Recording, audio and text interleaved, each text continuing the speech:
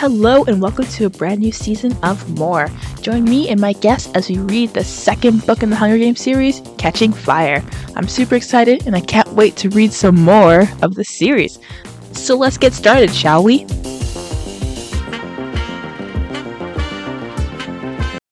Okay, and welcome back to another episode of More. Today it's just me, my bag of cherries. You can hear them, I don't know. But we are reading Catching Fire once again. I ended up page 22, and this is when we found out that President Snow was in Katniss's house, and we need to, or not we need to, we don't need to do anything. We're just reading. We're spectators, but she's actually figured out what to do. So yeah, we're on page 22, regular print edition, I guess, if that's important. So let us begin. I'm taken aback by the directness and even sincerity of this speech, as if his primary concern is the welfare of the citizens of Penang, when nothing could be further from the truth. I don't know how I dare say the next words, but I do. It must be very fragile if a handful of berries can bring that down. There's a long pause when he examines me. Then he simply says, "It is fragile, but not in the way that you suppose." There's a knock on the door and the Capitol man sticks his head in. Her mother wants to know if you want tea. I would like tea, says the president. The door opens wider and there's my mother holding a tray of china set. The china set she bought to the seam when she married. "Set it here, please." He places the book on the corner of the desk and pats the center. The mother sets the tray on the desk. It holds china teapots and cups and cream and sugar and a plate of cookies. They are beautifully iced with softly colored flowers. The frosting can only be pitas. What a welcome sight. It's funny how often people forget that presidents need to eat too. President Snow says charmingly, "Well, it seems to like my mother a bit anyway." "Can I get you anything else? I can cook something more substantial if you're hungry," she offers. "No, this could not be more perfect. Thank you," he says, clearly dismissing her. Mother nods and shoots me a glance and goes. President Snow pours tea for both of us and fills his cream and sugar into a long stir. Then he has to say as waiting for me to respond. "I didn't mean starting the uprising, I tell him. I believe you. It doesn't matter. Your stylist turned out to be prophetic in his wardrobe choice. Katniss Everdeen, girl who was on fire, and you provided a spark that, left unattended, may grow into an inferno that destroys Penang," he says. "Why don't you just kill me now?" I blurt out. "Publicly?" he asks. "That would only add fuel to the flames." "Arrange an accident, then," I say.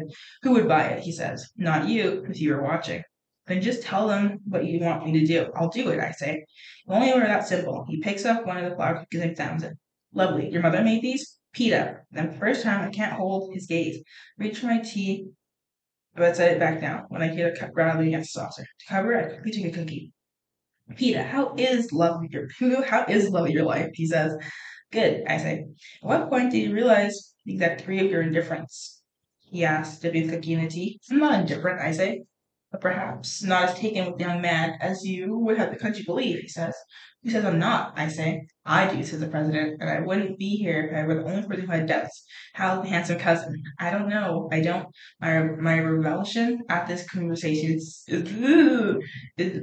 disguising my feelings for the two people I care about the most. President Snow chokes me off.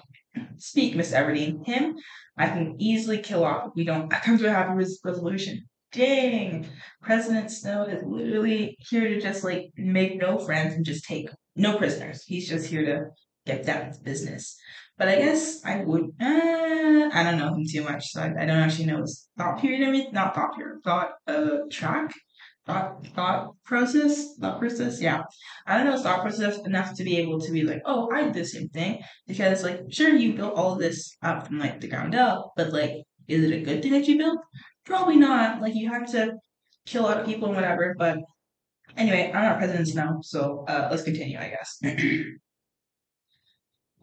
You aren't doing him a favor disappearing into the woods with him each Sunday. If he knows this, what else does he know? And how does he know it? Many people could tell that Gale and I spend our Sundays hunting. Don't we show up at the end of each loaded with game? Haven't we for years? The real question is what he thinks goes on in the woods beyond District 12. Surely they haven't been tracking us in there, or have they? Could they have been followed? That seems impossible, at least by a person. Cameras? That never crossed my mind until this moment. The woods have always been our place of safety, our place beyond the reach of Capitol, where we're free to say what we want, be who we are, at least before the games. If we've been warped since then, what do they see? Two people hunting, saying treacherous things against Capitol? Yes. Not two people in love, which seems to be present implication. We're safe on that charge, unless It only happened once, but it's fast and unexpected, but it did happen. After Pete and I got home from the games, it was several weeks before I saw Gail alone. First, there were the obligatory celebration, a banquet for the victors that only the most high-ranking people were invited to. A holiday for the whole district with free food and entertainment brought in from the capital. Parcel Day, the first of 12, in which food packages are delivered to each person in the district. That was my favorite, to see all the hungry kids in the scene running around waving cans of applesauce, tins of meat, even candy. Back home, too big to carry would be bags of grain, cans of oil. To know that once a month for a year, they would all receive another parcel. That was one of the few times I actually felt good about winning the games. So between the ceremonies and the events and the reporters documenting my every move, as I presided and thanked and kissed Peter for the audience, I had no privacy at all. After a few weeks, things finally calmed down. The camera crew reporters packed up and went home, and Pete and I assumed the cool relationship we've ever had. My family settled into our new house at the Victor's Village. The everyday life of District 12, workers to the mine, kids to schools, resumed in usual pace. I waited until I thought the coast was clearly clear, and one Sunday without telling anybody, I got up an hour before dawn and took off for the woods. The weather was still warm enough that I didn't need a jacket. I packed along a bag full of special food, cold chicken, cheese, and bakery bread and oranges. Down at my old house, I put on my hunting boots. As usual, the fence had not been charted, and it was simple to slip under the woods and retrieve my bow and arrows. Went to our place, Gail's and mine, where we had shared breakfast in the morning briefing, then sent me to the games. I waited at least 2 hours, thinking that he'd given up on me in the week that had passed, for he no longer cared about me, hated me even, and the idea of losing him forever, my best friend, my only person I'd ever trusted with my secrets, was so painful I couldn't stand it. Not on top of everything else that had happened, I could feel my eyes tearing up and my throat starting to close the way it does when I get upset. I looked up and he was there, 10 feet away, just watching me. Not even thinking, I jumped up and threw my arms around him, making a weird sound that combined with a laugh, choking, and crying. He was holding me so tightly that I couldn't see his face. It was a really long time before he let me go, and then he didn't have much choice because I'd gotten this unbearably loud case of hiccups and had to get a drink. We did what we always did that day: ate breakfast, hunted and fished and gathered, talked about people in the town, but not about us. New life in the mine, my time in the arena, just other things. By the time we were at the hole from the fence to the hob, I think I really believed that things could be the same. We could go as we always did. I'd given all the game to Gale to trade since we had so much food now. I told him I'd skip the hob, even though I was looking forward to going there. My mother and sister didn't even know I'd gone hunting, to be wondering where I was. Then suddenly, ooh, sorry, alright, ahead. Anyway, I'll read it for everybody to hear. And suddenly, as I was suggesting to take over the daily snare run, he took my face in his hands and kissed me. What? I don't know about that. Like, I don't know. Okay, I'll continue. I was completely unprepared. You would think that after all the hours of on scale, watching him talk and laugh and frown, that I would know all there is to know about his lips. But I hadn't imagined how warm they'd feel pressed against my own, or how those hands, which could set the most intricate of snares, could as easily entrap me. I think I made some sort of noise at the back of my throat and vaguely remember my fingers curled tightly on resting on his chest, and he let go and said, I had to do that at least once, and then he was gone. At least once. So was he never intending to have a relationship with Katniss? That's like, it's not giving, commitment.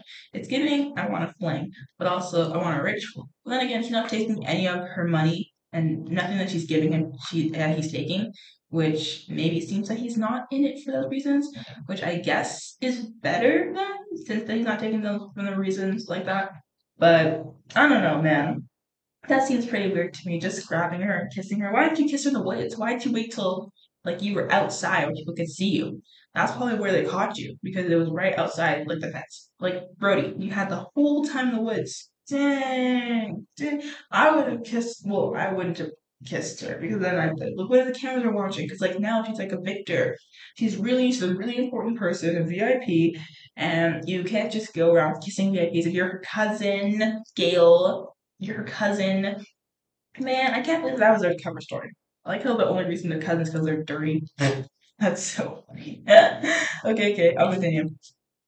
Despite the fact that the sun was setting and my family was worried, I sat by a tree on the fence. I tried to decide how I felt about the kiss. If I had liked it or resented it, all I remembered was the pressure of Gale's lip, the scent of oranges that still lingered on his skin. It was pointless comparing it to the many kisses I shared with Peeta. Till I figured out if any of those counted. Finally, I went home. We managed the snare and dropped off the meat with Hazele, but I didn't see Gail until Sunday. I had this whole speech worked out about how I didn't want to be a boyfriend. I didn't want a boyfriend, never planned on marrying, but I didn't end up using it. Gail acted as if the kiss never happened. Maybe he was waiting for me to say something or kiss him back. Instead, I pretended it had never happened either. But it had. Gail had shattered some invisible barrier between us, and with it, any hope I had of resuming our old, uncomplicated friendship. Whenever I pretended, I could never look at his lips quite the same that way. Ollie flashed in my head in the instant as President Snow's eyes bored into me on the heels of his threat to kill Gam. How stupid I'd been to think Capitol would just ignore me once I returned home. Maybe I didn't know about the potential uprising, but I knew they were angry with me. Instead of acting with extreme caution when the situation called for, what have I done? From the president's point of view, I'd ignored Peeta and flaunted my presence for Gail's company for the whole district. And by doing it, made clear that I was, in fact, mocking the Capitol.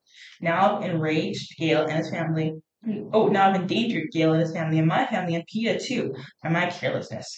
Please don't hurt Gail, I whispered. He's just my friend. He's been my friend for years. That's all that's between us. Besides, everyone thinks we're cousins now. I'm only interested in how it affects your dynamic with Peeta, thereby affecting the mood in the district, he says. It will be the same on the tour. I will be in love with him just as I was. I say, just as you are, corrects Peeta Snow. Peeta Snow. No, President Snow. Just as you are, corrects President Snow. Just as I am, I confirm. Only you'll have to do even better if the uprising will be averted, he says. This tour will be your only chance to turn things around. I know, I will. I'll convince everyone in the district that I wasn't defying the capital and that I was crazy in love. I say, President Snow rises and dabs his puffy lips with a napkin. Aim higher in case you fall short. What do you mean, aim higher? I ask. Convince me, he says. He drops the napkin and retrieves his book. I don't watch him as he heads to the door, so I flinch when he whispers in my ear. By the way, I know about the kiss too. And the door clicks shut behind him. That's very creepy. This is the end of chapter 2. That's really creepy. Imagine this old man. I think he's short too. He's a short old man, like really bad. I think he has like bad Botox or something like that. Like he is just like he looks. He doesn't look young. He just looks old. He has puffy lips, like really tight skin. And he goes up and he's like, I know about the kiss, by the way. Like, wouldn't that scare you? Like, I think if I was Katniss, I'd like be like, oh, where's my bow and arrow? Like, this guy's unhinged. But like, she can't kill President Snow in her own house. There's no chance her and her family would get out of that unscathed because President Snow, most like powerful person in all of Panam right now, in all of Panam, and you just want to try and like take him out. Like, you'll be in so much trouble. It's like not even funny. But that's pretty crazy. Not crazy as in like I didn't expect that. Crazy as in like this guy literally. I feel like he's like a cannibal. I don't know. Because again with the rose and everything, and he was smelling like blood because like the guy Cena, whatever his name was, but he's dead because like he was sentimental and let them both live. And I think like, oh, what if he like uses like the blood of people to like make himself younger? What if he's like a vampire? No, wait, he was a vampire, he wouldn't age. And there's probably no vampires in Banana. It was just a dystopia. But there's always that thing. But I don't know. Anyway, I'm rambling. President Snow creeps me out. That was very creepy. He's like 70 and she's like 16. He's whispering, I know about the kiss in your ear. Like, I'd be terrified, like that. Ooh. Ooh, no, thank you. No, thank you. Okay, so we're going to read one page of chapter 3, and then we're going to be done for today. So we're on page 38. Oh, no, sorry, just 30. The 0 looked like an 8. Like when the 0 is like a cross through the middle, kind of like has like looks like there's two holes in like the 0, so I thought it was an 8, but it's just page 30. Okay, let's continue. Smell of blood, it was on his breath. What does he do? I think. Drink it? I imagined him sipping in the teacup, drinking it, dipping cookie in the stuff, and pulling it out, dripping red. Outside the window, a car comes to life, soft and quiet like the purr of a cat, then fades away into the distance as it slips off, as it arrives, unnoticed. The room seems to be spinning in slow, lopsided circles, and I wonder if I might black out. I lean forward and collect the desk in one hand. The other still holds Peeta's beautiful cookie. I think it has a tiger lily on it, but now it's been reduced to crumbs in my fist. I don't even know if I was crushing it, but I guess I have to hold on to something. While my words veered out of control. Visiting President Snow, districts on the verge of an uprising, a direct death threat to Gale with others to follow. Everyone I loved doomed, and who knows who else will pay for my actions. So they turned things around on the tour, quite the discontent, and put the president's mind at ease. And how? By proving the country beyond a shadow of a doubt that I love Peeta more. I can't do it, I think. I'm not that good. Peeta's a good one, political one. He can make people believe anything. I'm the one who shuts up and sits back and lets him do much of the talking as possible. But it isn't Peeta who has to prove devotion, it's me. Hear my mother's light, quick tread in the hall. She can't know I think not about any of this. Reach my hands over the tray and quickly brush the bits of cookie from my palm. Take a shaky sip of my tea. Everything all right, Katniss? She asked. It's fine. We never seen on TV, but the president always visits Victor for the tour to wish them good luck. I say rightly. My mother's face flipped into relief. Oh, I thought you were in some kind of trouble. No, not at all, I say. Trouble will start when my prep team sees how I've let my eyebrows grow back in. My mother laughs, and I think about how there's no going back if I took over caring for my family when I was 11. How I will always have to protect her. Why don't you start your bath? She says. Or no, why don't I start your bath? She asks. Great, I say, and I can see how pleased she is by my response. Since I've been home, I've been trying hard to mend my relationship with my mother. Ask her to do things for me instead of brushing aside any offer of help, as I did for years out of anger. Letting her handle all the money I won, returning her hugs instead of tolerating them. My time in the arena made me realize how I need to stop punishing her for something that she couldn't help, specifically the crushing depression she felt after my father's death. Because sometimes things happen to people and they're not equipped to deal with them. Like me, for instance, right now. Besides, there's one wonderful thing she's done when I arrived in the district. After our families and friends had greeted Peeta and me in the train station, there were a few questions lodged from the reporters. Someone asked my mother what she thought of my new boyfriend, and she replied that while Peeta was a grand model of what a young man should be, I wasn't old enough to have a boyfriend at all. She followed us with a pointed look at Peeta. There was a lot of laughter and comments like somebody's in trouble in the press, and Peeta dropped my hand and stepped away from me. That didn't last long. There was too much pressure to act otherwise, but it gave us an excuse to be a little more reserved when we've been in the Capitol. And maybe it can help account for how little I've seen in Peeta's company since the cameras left. I go upstairs to the bathroom where a steaming tub awaits. My mother has added a small bag of dried flowers that perfumes the air. Perfumes the air. None of us are used to the luxury of turning on a tap and having limitless supply of hot water at our fingertips. I only had a cold one at our home, and the steam in the bath meant boiling rust over the fire. I undressed and lowered myself into silky water, and mother has poured in some kind of oil as well. Try to get a grip on things. Okay, so we are on page 32, and we are done for today. Whew, I don't know what to do. It's not looking great for Katniss, because we already know she's a pretty bad actor, and she has to now act like she's in love with Peeta. I feel like she can probably fake and convince the people who weren't really paying attention, the people who are causing uprising, thinking that she wanted to rebel against the Capitol, and President Snow, who found out that she actually likes Gale, which I said Team Gale. That's what I'm saying.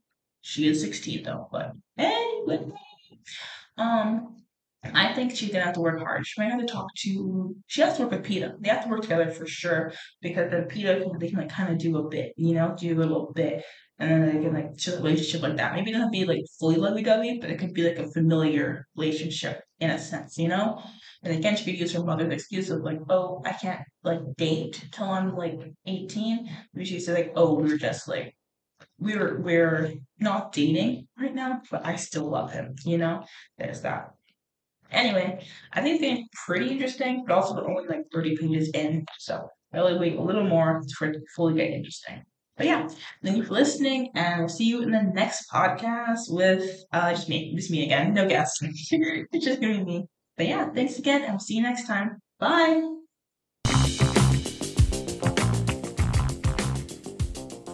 Thanks for listening. I hope you enjoyed the podcast today. And if you have any comments, questions, or concerns, email me at morebookquestions@gmail.com. So see you next time. Bye!